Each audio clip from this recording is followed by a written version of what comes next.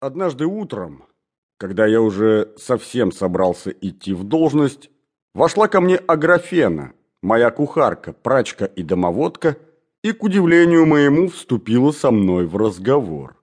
До сих пор это была такая молчаливая, простая баба, что кроме ежедневных 2 слов о том, чего приготовить к обеду, не сказала лет в 6 почти ни слова.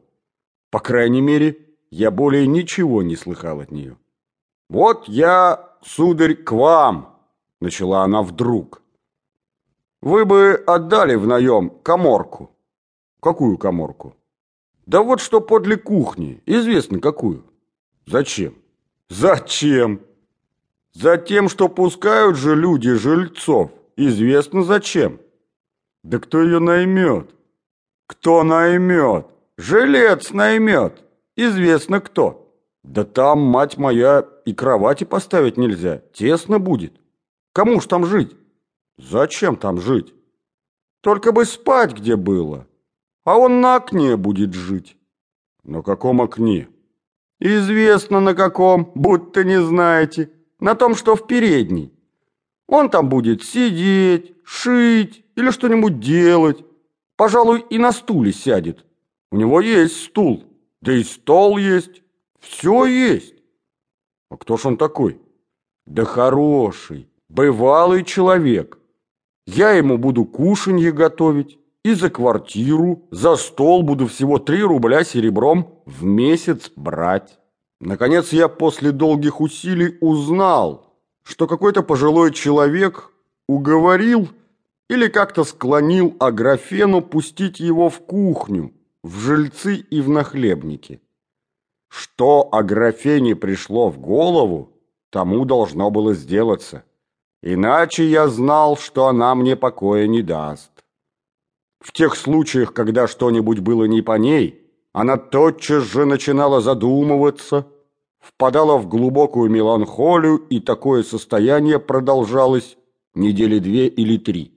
В это время портилось кушанье, не досчитывалось белье, полы не были вымыты. Одним словом, происходило много неприятностей. Я давно заметил, что эта бессловесная женщина не в состоянии была составить решение, установиться на какой-нибудь собственно ей принадлежащей мысли. Но уж если в слабом мозгу ее каким-нибудь случайным образом складывалось что-нибудь похожее на идею, на предприятие, то отказать ей в исполнении значило на несколько времени морально убить ее. И потому, более всего любя собственное спокойствие, я тотчас же согласился. Если, по крайней мере, у него вид какой-нибудь, паспорт или что-нибудь. Как же, известно есть. Хороший, бывалый человек. 3 рубля обещался давать. На другой же день в моей скромной холостой квартире появился новый жилец. Но я не досадовал, даже про себя был рад. Я вообще живу уединенно, совсем затворником. Знакомых у меня почти никого, выхожу я редко. 10 лет прожив глухарем, я, конечно, привык к уединению. Но 10-15 лет, а может быть и более, такого же уединения, с такой же Аграфеной, в той же холостой квартире, конечно, довольно бесцветная перспектива. И потому лишний смирный человек при таком порядке вещей – благодать небесная. Аграфена не солгала. Жилец мой был из бывалых людей. По паспорту оказалось, что он из отставных солдат, о чем я узнал и не глядя в паспорт, с первого взгляда, по лицу. Это легко узнать.